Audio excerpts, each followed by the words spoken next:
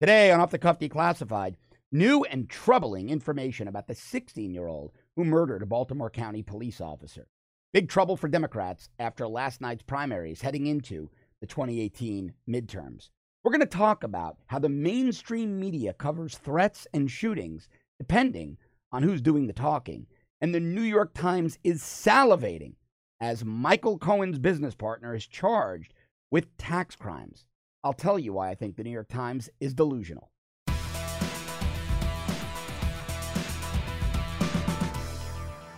New and very disturbing details have emerged about Daunta Harris, the 16-year-old who murdered Baltimore County police officer Amy Caprio in cold blood, ran her over after a burglary.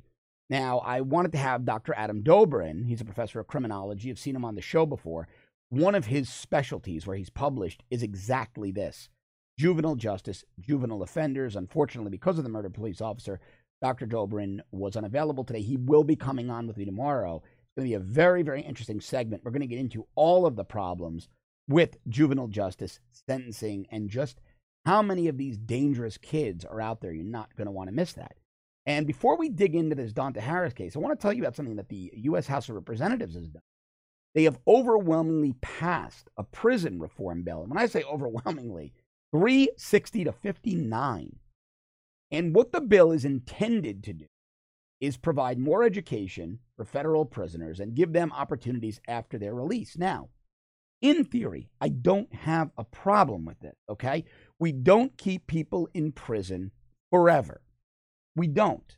We can't. And so there's really nothing wrong with while they're there.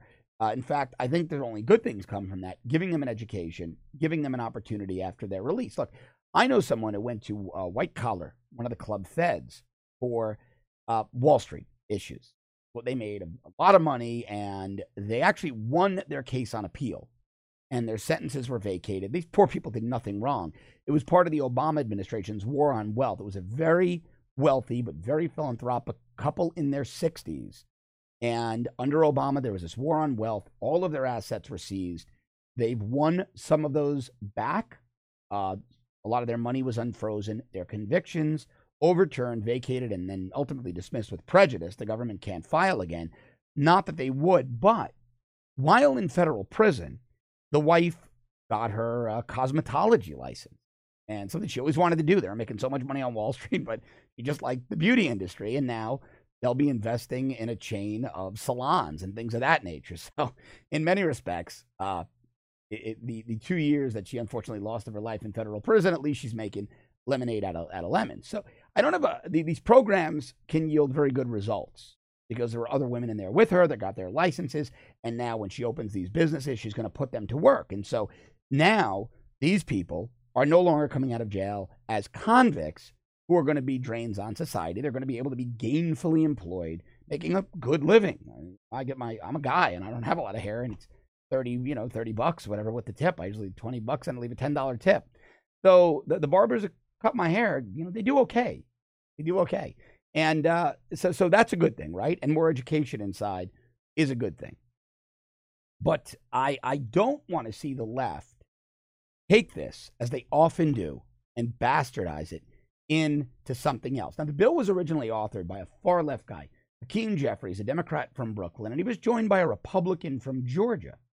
The First Step Act, as it's called, would authorize $250 million, $250 million over 5 years, to develop and expand programs that reduce recidivism and give incentives for good behavior.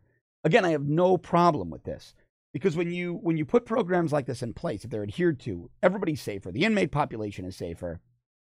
The Wall Street guy who's screwed up, who's not a hardcore criminal, he's got less chance of being, shanked in the shower and murdered in prison. The guards, the correction officers, are safer. The entire population tends to calm down a little bit. That's only a good thing. Now, look, you can't be delusional. You're still going to have your vicious gangs in prison. The Mexican Mafia, all of the gangs the Bloods, the Crips, Latin Kings, MS-13, they all exist in prison. The Aryan Brotherhood, they call the Brand. Vicious, vicious guys, horrible guys, alongside the Mexican Mafia, alongside the Vice Lords and the Gangster Disciples, and all these prison gangs. They're always going to exist because in many respects, their power comes from their hierarchy in prison. The Aryan Brotherhood is run from prisons like San Quentin and Pelican Bay out in California. They're now run from places like Supermax in Florence, Colorado. These are bad, bad, bad guys. And that prison gives them that murderous, vicious street cred. That instills fear when they're run from prison, right? But knowing that you're not going to rehabilitate those people, there's a large inmate population that, well, you might be able to do something with. When they come out, if you can get them a job, and I've always been for this, they're not going to go knock off a liquor store. And so in that respect, very good. So the bill, over 5 years, will develop and expand programs that, as I said, reduce recidivism and give incentives for good behavior. It would also boost current inmates' chances for a GED, vocational and college course, as well as substance abuse and mental health help. Again, very good. Now, this is what Hakeem Jeffries, a Democrat from New York, said, quote, "These are individuals who are in the system right now without hope, without opportunity, without a meaningful chance at transforming themselves, and the First Step Act will provide that. Why would we possibly refuse that?" Now, Gerald Nadler, another Democrat from New York, from Manhattan, he said the legislation, he's an opponent of the bill. He said the legislation fails to reform sentencing guidelines and could even exacerbate racial biases when prison officials conduct a risk assessment for each offender. Now, this shows you the insanity of the Democratic Party. Hakeem Jeffries is a black man. He's a very far left, black activist, politician from Brooklyn. He's behind the bill. But Gerald Nadler, the white guy who's been in Congress far too long, oh, this bill is racist. No, it was just because Donald Trump was behind the bill. Now, look, this is the kind of legislation that does make sense to me as long as it's not abused. And it's an example of bipartisanship. Nobody would agree. I don't care if you take the most hardcore right-wing cop or ex-cop or the most left-wing radical. Nobody would argue or should argue that someone who served a prison sentence and is being released, they served their time, they're full time, no one would argue that we should do more to try to get these people jobs so that they can't or they don't want to go out and rip people off and rob people. No one would argue that if this person robbed because they were uneducated, we should try to get them educated. No one would argue that if they were sticking up convenience stores because of their drug habit, that we shouldn't get them substance abuse treatment. Right? Nobody would argue with that, or nobody should. I mean, it's commonsensical. And so in that context, I agree with this bill. People on the right have hammered me. They've said, oh, now what are you turning liberal? What are you moving to the center? But no, but I did work the street, and I saw what happens to people when they're thrown into prison, when they're caged up, and when it becomes crime school. That's really what it becomes. Johnny Depp in that movie Blow, his character, George Young, he said, federal prison was crime school. He was in there teaching inmates how to smuggle. They had nothing else to do. He was teaching them how to smuggle drugs, how to get cocaine in the U.S. That's exactly what it is. It becomes a breeding ground for the inmate to become more vicious, more brutal, and learn how to commit crime more effectively. So I'm a fan of anything that mitigates that. Here's what Gerald Nadler said. Quote, "On principle, I cannot support legislation which fails to address the larger issues of sentencing reform." Now, this is all about no cash bail. And we don't want sentencing reform. If you're a violent, savage offender, you should rot in prison. Rape and you murder, if you do it to children, if you do it to women, rot in prison for the rest of your life. Honestly, I'm a death penalty fan. Whole nother show. Though this bill makes some modest improvements in areas related to our prisons, it actually does more harm by cementing into our system new areas of racial biases and disadvantages that make worse a criminal justice system desperately in need of reform. And Gerald Nadler knows that it'll never happen in a sweeping way. It's too much of a bedrock institution, the correctional system. Instead, he just wants to be a contrarian Democrat, saying to the black guy from Brooklyn, the black Democrat from Brooklyn, ha ha, I'm more liberal than you. I know more about the black experience in prison than you. Well, no, you don't, Gerald Nadler. You are a relatively upper middle class to wealthy white man from Manhattan. No, you don't. And so it should really highlight the hypocrisy and the disingenuous nature of Democrats like Gerald Nadler when you've got black Democrats from Brooklyn and white Republicans from Georgia coming together with Donald Trump to say, okay, you know what? This bill's a good first step. Those on the fringe who object to this, well, they should have to explain why. Now, Chuck Grassley is opposed to this bill, but Trump is not. Let me tell you what Trump said, because this legislation is a priority for the White House. And I'm reading from a New York Post story. Quote, this is from the president. America is a nation that believes in the power of redemption. America is a nation that believes in second chances and third chances, and in some cases, and I don't know, I guess even fourth chances, end quote. That's where I disagree with President Trump on this. That's what I don't want to see happen. That's a problem for me. I typically agree with the president. Not there. I don't want a third, a fourth repeat offender getting chance. I don't want a second repeat offender getting a chance upon chance. And that's my fear. That's my fear. Now, of course, here's where it gets really interesting. The Charles Koch Institute and the Faith and Freedom Coalition support the bill. Van Jones, CNN commentator, supports the bill. He actually gave Trump credit. But the ACLU and NAACP don't, because it doesn't go far enough. Like Gerald Nadler, it's not liberal enough. Chuck Grassley has, the bill's hit a hurdle in the Senate. It might not pass the Senate. Chuck Grassley wants any prison legislation tried to sentencing reform. And his bill, the Sentencing Reform and Corrections Act, passed out of committee this year, but hasn't gotten support from the Trump administration or hasn't gotten a floor vote either from Mitch McConnell, but nothing gets a floor. Here is what Representative Bob Goodlatte said, and he backs the bill. Actually, Bob Goodlatte is behind this bill, but he also wants a more comprehensive bill. He says, quote, we know that over 90% of all prisoners within the Bureau of Prisons will be released someday. That is an indisputable fact. Agreed. We also know that without programming and intervention, which can train prisoners to be better citizens, not better criminals, and I didn't even read Representative Goodlatte's quote when I told you they see prison as crime school, prisoners are more likely to recidivate, meaning commit additional crimes. Now, this legislation allows inmates to earn up to 54 days of good time credit per year instead of the current 47 days. So they get an extra week shaved off their sentence for good behavior. It also incentivizes inmates to participate in new programs, including increased phone and visitation periods and transfer to an institution closer to their home if they engage in good behavior. Nothing wrong with any of that. If you go to prison and you're not fighting and you're not dealing drugs in the prison and you're not causing a problem, I have no problem with an additional week being shaved off your sentence. I have no problem with you being able to be on the phone with your family and friends longer. I have no problem with them being able to visit you for longer periods of time. None at all. And I've got no problem with you being moved to another prison closer to home because the families didn't commit the crime. The wife and the little innocent kids, I have no problem if they only have to drive 2 hours instead of 7. Nobody's giving these people a break as long as that's what it is. I don't want this to be for somebody that gets out, commits another violent crime, gets out, commits another violent crime. That's where I'm very concerned about this bill.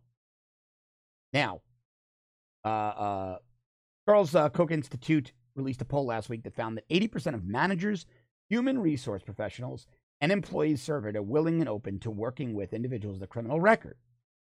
Now, here's my issue.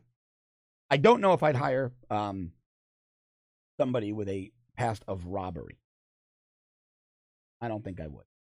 I can tell you I don't want somebody who's a rapist within miles of any business I'm involved in. But if you were a white-collar criminal, if your company was involved in insider trading and you got wrapped up in it, yeah, I don't have much problem. I don't have any problem hiring you. Probably overeducated for the job you're going to get, so you're going to wind up being a pretty decent employee, and you're not going to be in a position to engage in that type of crime because you're not going to be allowed to work in the securities industry or the trading industry anyway. And so as conservative as I am and as hardline as I am on criminal justice, I think nonviolent offenders, as long as you weren't engaged in bad check scams or extorting a small business, no, then I don't want you anywhere near me. But if you worked for one of the big banks and 6 traders on the desk got jammed up and it was really an institutional problem and you guys were the scapegoats, then yeah, I mean, to me, that's not a hardcore criminal. That's not a hardcore criminal. That's somebody who got swept up in a wave of problems. They paid their price. They paid their dues. They paid their debt to society. And yeah, I wouldn't, go to sleep at night worried if they're going to go on a killing rampage in the office. That's not the nature of the crime. So for me, it's very situational for something like this. But in the juvenile system, we don't have these controls. We don't have these checks and balances. And that's why we have a dead police officer, 29-year-old Amy Caprio, 3 years, 10 months on the job, not even on the job, 4 years, in Baltimore County, Maryland. We now know, we brought you the story yesterday about police officer Caprio. The juvenile justice system failed. 4 teens were arrested. They had committed a burglary. They were committing a series of burglaries. It is absolutely terrible. The chief of the Baltimore County Police, Terry Sheridan, said that the teens were going into homes. They were suspected in multiple burglaries. They, quote, went inside stealing jewelry, cash, anything they can get their hands on. So with that kind of linkage, we believe the 4 were acting together to commit these burglaries. Now, the one charged with the first-degree murder of Officer Caprio, Donta Harris, a judge called him a one-man crime wave. Judge called him a one-man crime wave. District Judge over in Baltimore County, Sally Chester, said, she said, quote, in the last 6 months, no offense, said this to his public defender, your client is a one-man crime wave. I'm not certain any juvenile facility is secure enough to hold him. The prosecutor, William Bickle, said, I will tell you, Judge, he did, in fact, confess. Remember yesterday there was a little confusion as to what the initial call was, burglary or a suspicious vehicle. And I said, well, it was probably both. It originated as a burglary call, then other neighbors saw a suspicious vehicle. Well, that turned out to be true. And it's not because I'm clairvoyant. It's just because that's pretty common in law enforcement. I've responded to so many of those I lost count. Starts as a burglary. One neighbor has one vantage point, right? They see people breaking into a home and maybe a side door, but the other neighbor on that side can't see the door they broke into. They just see this vehicle with 4 guys in it or one guy in it, and it looks suspicious. It's running. He's looking around. He's nervous. He's looking in the house. He's yelling things. So they're seeing the suspicious vehicle. That neighbor's seeing the burglary. Very common for those calls to come in together very rapidly and be very confusing. And so it was both, it turned out. Police Officer Caprio arrives on the scene. He sees this Jeep Wrangler. Now, as is the case in suspicious vehicle calls, you get a description of the vehicle, right? If I'm calling about a vehicle, I'm going to tell the police what the vehicle looks like. She gets behind the vehicle. The vehicle starts to drive away into a courtyard area. The vehicle then this is the vehicle, it makes a U-turn. Now the vehicle is facing, the deputy's here, the vehicle's facing her. Donta Harris opens the door a little bit. Police Officer Caprio at this point is out of her vehicle, ordering the suspects out of theirs. The driver, Donta Harris, opens his door a little bit and rapidly closes it, guns the engine, runs her over. Her body's thrown about 20 feet. He runs her over. Like that. She dies of trauma to the torso and head. What a terrible way to die. 29 years old, 3 years, 10 months on the job. Killed by this little savage who the juvenile justice system kept letting slip through the cracks. Now, here's a tweet from yesterday from a guy named Brian Kubler. Brian is an investigative reporter in Baltimore at WMAR2 News. He tweeted, quote, prosecutors say Donta Harris was arrested 4 times for auto theft since December 2017. The last time he was sentenced to home detention in West Baltimore. West Baltimore is an absolute war zone. If you've ever watched the show The Wire, that's West Baltimore, those neighborhoods. It is a war zone. The murder rate is 15 times greater than that of New York City. And in certain tracts, census tracts in West Baltimore, 50 times higher than some places in Chicago. It is a horrible, dangerous place. He was sentenced to home detention in West Baltimore wearing an ankle bracelet. The prosecutor says he fled Gilmore Homes last week and stole the Jeep in question before using it to kill Caprio, the police officer. 4 times for auto theft in 6 months. And no one decided to remand this kid. No one remanded this kid. And it goes back to the story we were talking about yesterday about this Kelvin Rodriguez who took the photo next to the police car with the gun, released on his own recognizance. Disgusting. Disgraceful. And it's going to keep happening. That's why the prison reform bill concerns me as much as it does. That's why that prison reform bill concerns me as much as it does. Because we have these left-wing judges that are going to look at that. Well, the nation on the whole is going soft on these bad guys. Let me go soft too. Let me release them on their own recognizance. Let me put the juvenile offenders back on the street to kill. Let me put them back on the street to kill. It is absolutely disgraceful. Absolutely disgraceful. And as I'm all for prison reform, if it helps calm things down, make the facility safer for the guards, make these prisoners more employable so they're less of a threat to the public and law enforcement. But I am not for it when liberal judges take advantage of it, misunderstand it, go soft, and set people back on the streets to kill police officers and innocents.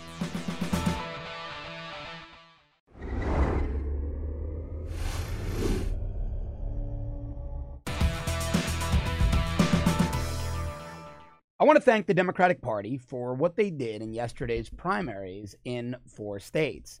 They decided to disregard what American voters want. They completely ignored Conor Lamb's win against Saccone in Pennsylvania. Conor Lamb concerned me, a conservative Democrat, former U.S. Marine, pro-gun, pro-life, an old-school Democrat, a blue dog. They completely disregarded that and went for the farthest left faction of the party. Good opinion piece by Doug Schoen on FoxNews.com. He also wrote a very similar one a few days before the primaries in The Hill. And Schoen writes, as the Democratic Party struggles to find its identity in this primary season, it's clear that Tuesday's contests continued to show the internal struggle for the party's future direction. The results speak volumes. Progressives are overwhelmingly beating their more moderate primary opponent, and uncertainty remains around the Democratic Party's ability to retake the House in November. Now, understand what all this means. Schoen goes on to write, the growing progressive insurgency presents serious questions for the Democratic Party as it continues its leftward movement. Here is why I love this. Okay, let me read you the election stuff, the races. In Georgia, former state House Minority Leader and staunch progressive Stacey Abrams defeated moderate former state rep Stacey Evans by an overwhelming margin of 74-26. Abrams, who is now one step closer to becoming the nation's first black female governor, notably received an endorsement from Hillary Clinton. He's also backed by Bernie Sanders. Very, very far left. Very, very far left. In Texas, progressive Sheriff Lupe Valdez defeated moderate Democrat Andrew White. In Georgia's 6th district in Atlanta, and that's the special election race we had for Tom Price's seat, Karen Handel won a special election last year. It was the most expensive House race in history. That other guy, John Ossoff, brought in like $11 or $18 million from Hollywood, the Democrat. He still lost. Moderate former TV anchor Bobby Capel will face a community activist, and that'll be a Democratic runoff primary in June. He's facing Lucy McBath, a gun control activist. Her son was shot and killed. And there are a couple of other races around the country. I'm not going to go through them all. The reason I love this is that it's a midterm year, meaning that on both sides, you typically get the super voters. Voters that always vote. Voters that vote in every election down a local school board. They vote for dog catcher. And those voters tend to be the most ideological. Now, on the Republican side, the Trump message is really resonating. On the Democrat side, nationally, the far left message isn't. But among those super voters, those Dem super voters, you're finding that only the farthest left are coming out to vote in the local and statewide primary election, meaning the Democrats are fielding candidates that are not electable in the general election. They're too far left. way too far left. The two big races, the governor's race in Texas, Lupe Valdez is that sheriff in Texas who's constantly posing with illegal aliens, who's in favor of sanctuary cities. Texans don't want that. Texas is a red state.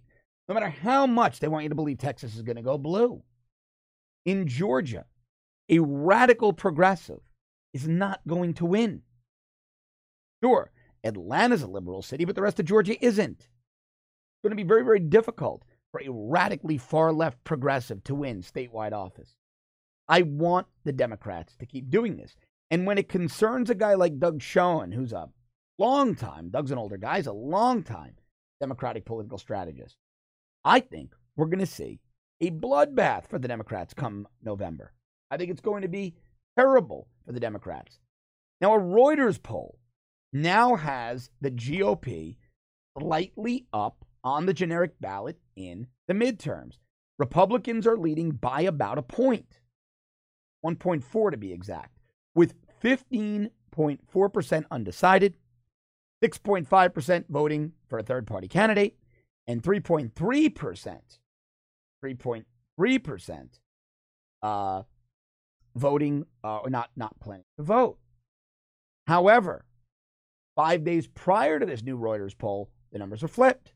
Democrats were up by 1.1, 16% undecided, 7% third party, 3.2 not voting at all.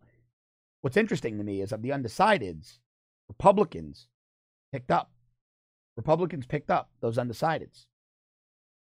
I don't think Democrats win those 24 seats they need in November. In fact, I can't see a path to victory for Democrats to retake the House. They're going to get nowhere near the Senate.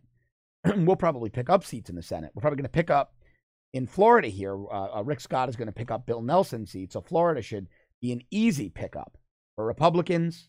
Even Democrats don't like Bill Nelson. He's been MIA, and Rick Scott got a lot of credit from Democrats for doing something I didn't like. He went a little soft on guns, banning bump stocks, and raising the age limit to purchase firearms, long guns in the state.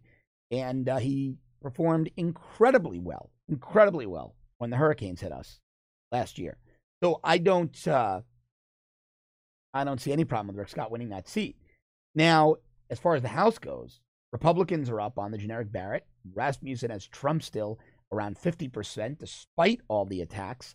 And so I don't see how Democrats recover from this. But back to the races in Georgia, when these far-left Democrats aren't looking at the writing on the wall. Now, the Lamb-Saccone race in Pennsylvania, that district, man, it is so representative of the Rust Belt, so representative of the areas that cost Hillary Clinton the presidential election. The Democratic Party is run by far leftists, right? It's run by Tom Perez and Keith Ellison. A lot of input from Hillary. Nancy Pelosi has juice because she brings money into the party. People like Dianne Feinstein, Chuck Schumer bring money in. They're all very far left. But if they're not looking, I mean, who are their strategists? If they're not looking at that Pennsylvania race and saying, well, that race is, that Pennsylvania, that Lamb-Saccone race was perfectly representative of what Democrats would need to win in the midterms and need to win in 2020. They picked up a win there. They looked at the data.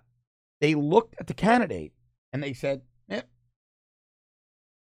not radical enough, not communist enough, not socialist enough. Nope, we're going to go with the lunatics on the fringe left. I couldn't be happier. I could not be happier that Democrats are doing that to themselves. This is a Christmas present that they're doing this to themselves. This is, I don't know if they want to lose. I don't know if they're where the Republican Party was years back. And I'm sorry I keep doing that. My allergies are absolutely terrible. We had terrible rain down here in South Florida for the last couple of weeks. It's continuing. A little bit sunny outside the studio today, but my allergies are just shot because of the change in weather. So I apologize for my voice and sounding like I have a cold. But Democrats are going to, well, I don't know what they're thinking. I don't know if they're just that ideologically left that they are completely out of touch with the rest of the nation. Perhaps that's it. Perhaps that Conor Lamb, Rick Saccone race was really just an anomaly. That was one pocket of America, the Rust Belt, the working class people in the Midwest, into Pennsylvania. Perhaps they're just an anomaly, leftovers from the Blue Dog Democrat days. Hardworking, patriotic Americans that voted Dem because Democrats were better on their industry. Democrats had closer relationships with their unions that kept them working and earning a good wage. That might be it. That might be it. They might not be representative of the nation as a whole. I think they are. I think they are. The Democratic Party, though, believes, because think about where the money's coming from in the Democratic Party. Nancy Pelosi in her district, which is probably the farthest left place in the United States. He's in the most liberal district in San Francisco. And Chuck Schumer, who spends his time around the far left elitists in New York City and Washington, D.C. They don't go to the Rust Belt. They don't go to the Heartland. They don't come down here to Florida and speak to the Cuban community down in Miami, the most patriotic, conservative, hardworking people you will ever meet. Cubans are far more patriotic. They love America far more than any New York City liberal does. The Cuban community in Miami and pockets in Union City, New Jersey, they bleed red, white, and blue. These people love America. They love freedom. The elitists in the Democratic Party don't go and speak to them. No, Tom Perez goes down and talks to Lupe Valdez and Art Acevedo, the Houston police chief, who wants to stand by illegal aliens, take guns away from law-abiding people, and criticize other police agencies for dare enforcing crime against bad guys. Well, this is who the Democratic Party believes are the barometers of what the nation wants. But it isn't.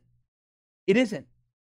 And I think the Democratic Party is going to be in for a really, really rude awakening in both 2018 in the midterms. Look, midterm years are typically very low turnout anyway. Very, very low turnout in midterms. People just aren't excited. They get excited about presidential elections.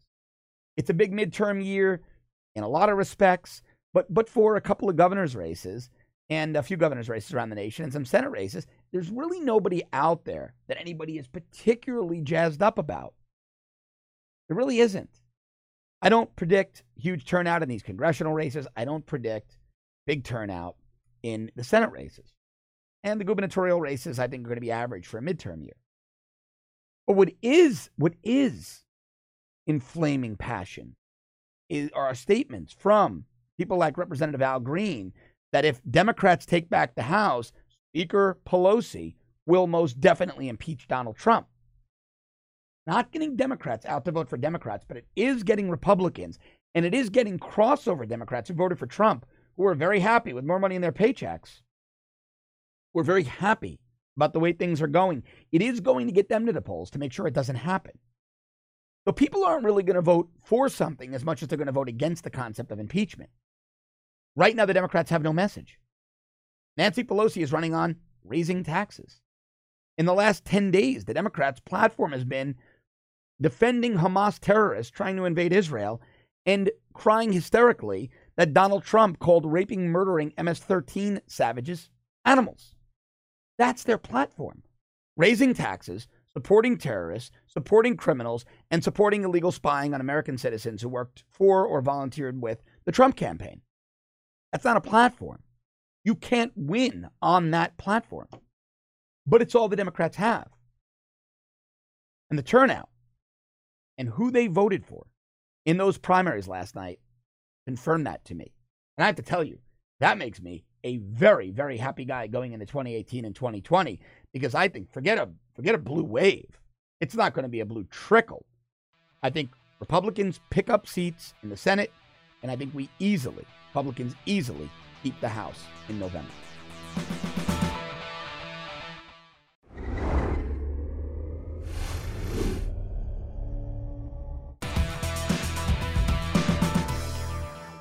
Let's talk a little bit about the way the media reports things depending on who's saying it. Now, when a conservative even so much as says the word firearm in the media, the left-wing media is hysterical. All conservatives are crazy. We want to have our guns. We're going to go on shooting sprees. We hate children. We want to see school shootings. The NRA is a terrorist organization. Blah, blah, blah. But when Democrats say things, when people who are anti-Trump say things, it doesn't even, make anybody bat an eye. Now, Lawrence Tribe, Harvard Law professor and known Trump critic, he's all over social media. He even engages in conspiracy theories with those lunatics who were saying Trump's going to die in prison and Russiagate is real, and it's all crazy. We're seeing now that the tables have turned. But Lawrence Tribe went on CNN, and he was speaking on CNN's New Day to insufferable Chris Cuomo. And Tribe said something. Now, Chris Cuomo could have jumped all over Tribe and had him clarify. However, the right is losing their minds on social media, and I don't agree with them either. But let's go into what Lawrence Tribe said. Lawrence Tribe used the term. So let me give you the exchange between Cuomo and Lawrence Tribe. Cuomo noted that Tribe's book comes with a note. His book is called "To End a Presidency: The Power of Impeachment and the Resistance." Well, he's a resistance guy. #resistance guy on Twitter. And he was warning Democrats about throwing the impeachment card down too hastily, quickly. Tribe explained that impeachment is not about, quote, garden variety crime, but about abusing the authority that we give to high officials like the president. Now, Tribe is hysterical, but Trump hasn't abused his authority. He can fire people, the FBI director, the attorney general, whomever he wants. And he said impeachment, quote, will be available if we don't use it loosely and ring the bell every time something looks amiss. You can't be the boy who cried wolf and have a viable impeachment path. You can't use it over and over again against the same president.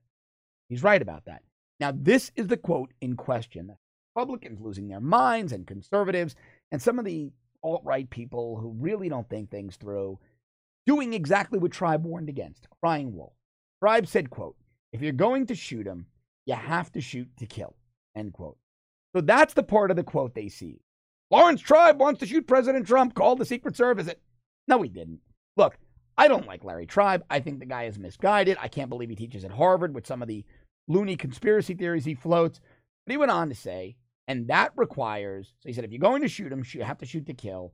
And that requires an overwhelming majority of a bipartisan kind.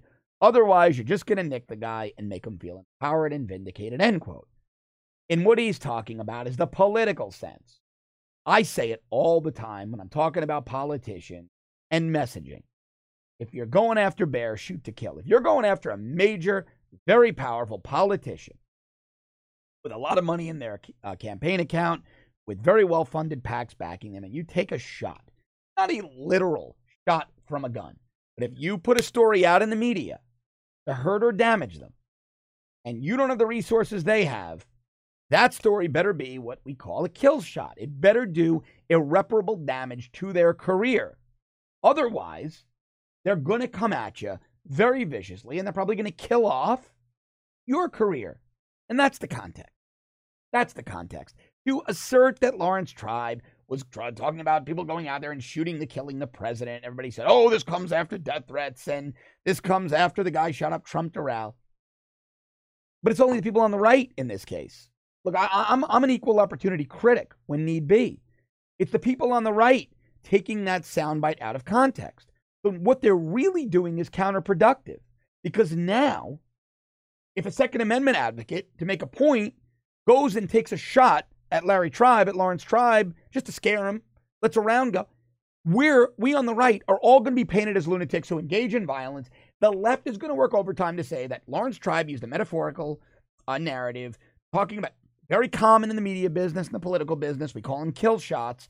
Somebody drops a really damaging story. I probably said it on the show. Stormy Daniels is a dud. It's a blank. It's not a kill shot. It's a commonly used term. And for people on the right to make it out to be something it isn't actually does a disservice to the right. If, God forbid, some lunatic who identifies as right and enjoys the Second Amendment, the rights it affords us, the Second Amendment, or I should say the rights that it tells government it cannot take away from us, we're all going to be blamed on the right. It's going to be worse for us. We are sometimes, especially when it comes to the alt-right, our own worst enemy. They think they're being creative. They think they're being gotcha. They think framing that out of context is going to damage the other guy, but it's not. It's just not intelligent. It's not an intelligent way, a strategic way to go about damaging the other side, the side that really wants to damage this nation. And the mainstream media is complicit. Hunter Pollock. Hunter is the brother of Meadow Pollock, who was killed at Stoneman Douglas High School in Parkland. He and his dad, Andrew, have done a phenomenal job. Very apolitical. They lean a little bit right, the Pollock family, but they haven't engaged in politics. But Hunter Pollock is right. He put out a tweet yesterday about the shooting at Santa Fe High School in Texas. And Hunter Pollock wrote, he lost his sister. He speaks with authority. It's sick that since the majority of Santa Fe students oppose gun control and favor school security measures instead, that the media won't give them nearly as much coverage as the Marjory Stoneman MSD, Marjory Stoneman Douglas students. Students of Santa Fe High School, my DMs are open to work together with you. I know your pain. Hashtag fix it. And Hunter Pollock does know their pain. Young sister was gunned down brutally by Nicholas Cruz. He does know their pain. Heartbreaking. But he's right. A couple of days ago, I tweeted, 4 days ago. Here's an image of my Twitter. At CNN, why no town hall for the Santa Fe school shooting? Is it because I won't say the shooter's name, he didn't use an AR-15 and this community supports the Second Amendment? Michelle Malkin quote tweeted Hunter Pollock this morning. Michelle said, and this is why the Santa Fe kids won't get a CNN town hall. It's disgraceful. It's disgraceful that CNN, that presents itself as hard news, has ignored the families of the victims in Santa Fe. They don't get a town hall. They don't get to give their opinion on gun safety, on school security, because they're not anti-gun. Because they don't have a Ted Deutsch and a Debbie Wasserman Schultz out there in front of them. Because every town wasn't embraced there. Every Town for Gun Safety, Michael Bloomberg's far-left funded group, Moms Demand. No, this is Texas. They love their Second Amendment. They would rather see the school hardened. They would rather see armed personnel in the schools. And they have a media blackout. It is absolutely disgraceful. And it's just a very interesting example of the way different, all these examples. Lawrence Tribe saying what he said. Because if Lawrence Tribe had said, if you're going to shoot, shoot to kill, and he was a Republican strategist talking about Obama, it would have been CNN that framed his quote out of context. Chris Cuomo would have attacked him. And it would have been stupid. And we would have criticized them for doing that. But we shouldn't do it. Because we look stupid when we do it. But what the mainstream media is doing by not giving the Santa Fe victims, 10 dead, by not giving these victims and their families the same forum that they gave the anti-gunners, because these families are not anti-gun, is disgraceful. And I think the president is right when he wants to talk about pulling the credentials of certain outlets. CNN is no longer news. It is far left opinion. It's not news. There's nothing objective about what they do. And I just hope in this AT&T takeover of Time Warner that we're going to see, let's call them, editorial changes at outlets like CNN.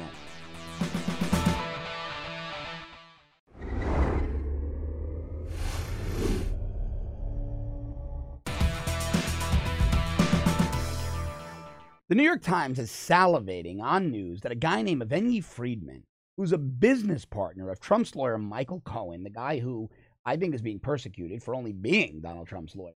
Well, the New York Times, I'm reading a CNBC story because I don't even want to read the New York Times story. The New York Times is salivating. Their headline, the CNBC headline is, Michael Cohen's business partner, Evgeny Friedman, agrees to cooperate as part of plea deal. New York Times.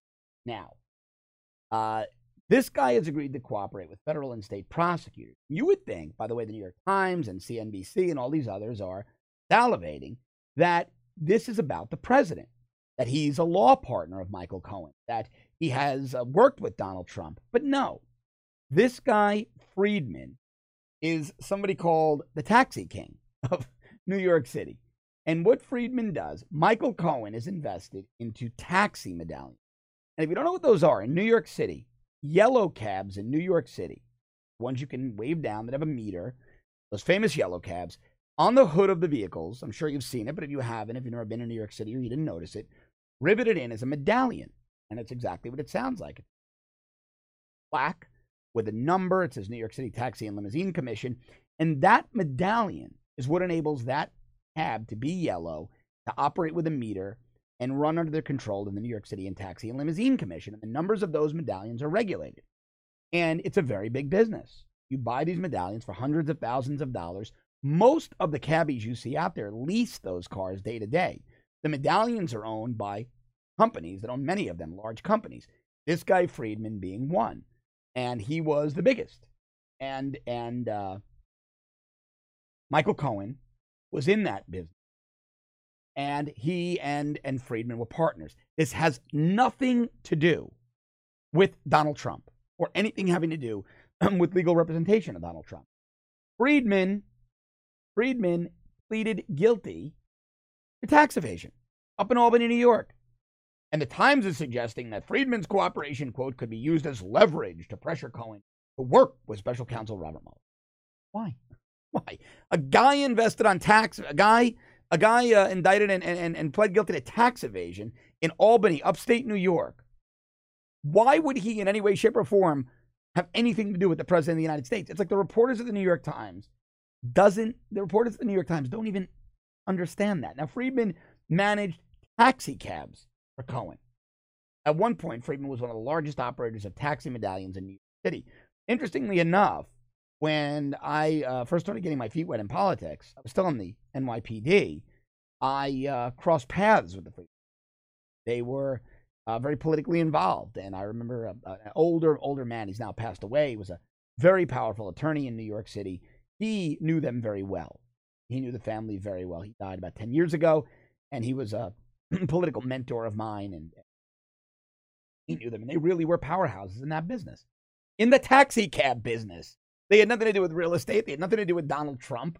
Michael Cohen had always been, as a matter of family investments, involved in those taxi medallions. Very lucrative business. Why wouldn't he be? And the New York Times is reaching. CNN reported last month that prosecutors are interested in Cohen's financial dealings with a husband and wife who own a large tax business in Chicago. Well, prosecutors are interested in everything surrounding Donald Trump. They want to know what Donald Trump ate at a diner in 1985 to see, or if Donald Trump doesn't drink, but if he did, you can bet they would be going to every bar in New York City saying, did he ever order a white Russian or a black Russian? Collusion! It's ridiculous. Friedman was arrested last June on charges that he and another business partner stole more than $5 million in state surcharges that are imposed on taxi rides in New York City. So the cabs collect all this money, and they never sent the state surcharges, which are tacked on to the fare to the state. People get arrested for this all the time by not sending sales tax, surcharges, excise taxes, things like that. Excuse me. It's common. The amount of taxes he pled guilty to evading was much less than that, only $50,000. Not even a major case. Other cases involved an agreement to cooperate with prosecutors, probably against the other people involved in the taxi and tax scam, not against Donald Trump. So they keep going back and forth, back and forth. Now they bring in Stormy Daniels. It's so ridiculous. It's absolutely ridiculous. A guy who helped Michael Cohen manage taxi cabs and taxi medallions several years ago gets arrested in upstate New York on tax evasion with a completely different business partner, and the New York Times, CNBC, and the mainstream media are salivating. The complicity that the mainstream media has with Robert Mueller and his team, it's tragic at this point. And stories like this are only designed to hurt the president and people around him. But like we spoke about in the last segment, it's not a kill shot. Or was it? It's not. This isn't even a blank. This isn't even a dud. It's like, me, I'm on air, I'm a conservative. Let's say we had a liberal administration, and the liberal administration was coming after me because I was critical of that. And a guy that I worked in the police department with 18 years ago gets jammed up because in retirement, he evades taxes in his new business. You know how they would report it? Cardillo's former NYPD partner indicted. Cooperating with prosecutors could spell trouble for Cardillo. I mean, that's how stupid this is. That's how loose the connections are. And it is absolutely journalistic malpractice for the New York Times and the rest of the mainstream media to run headlines like this.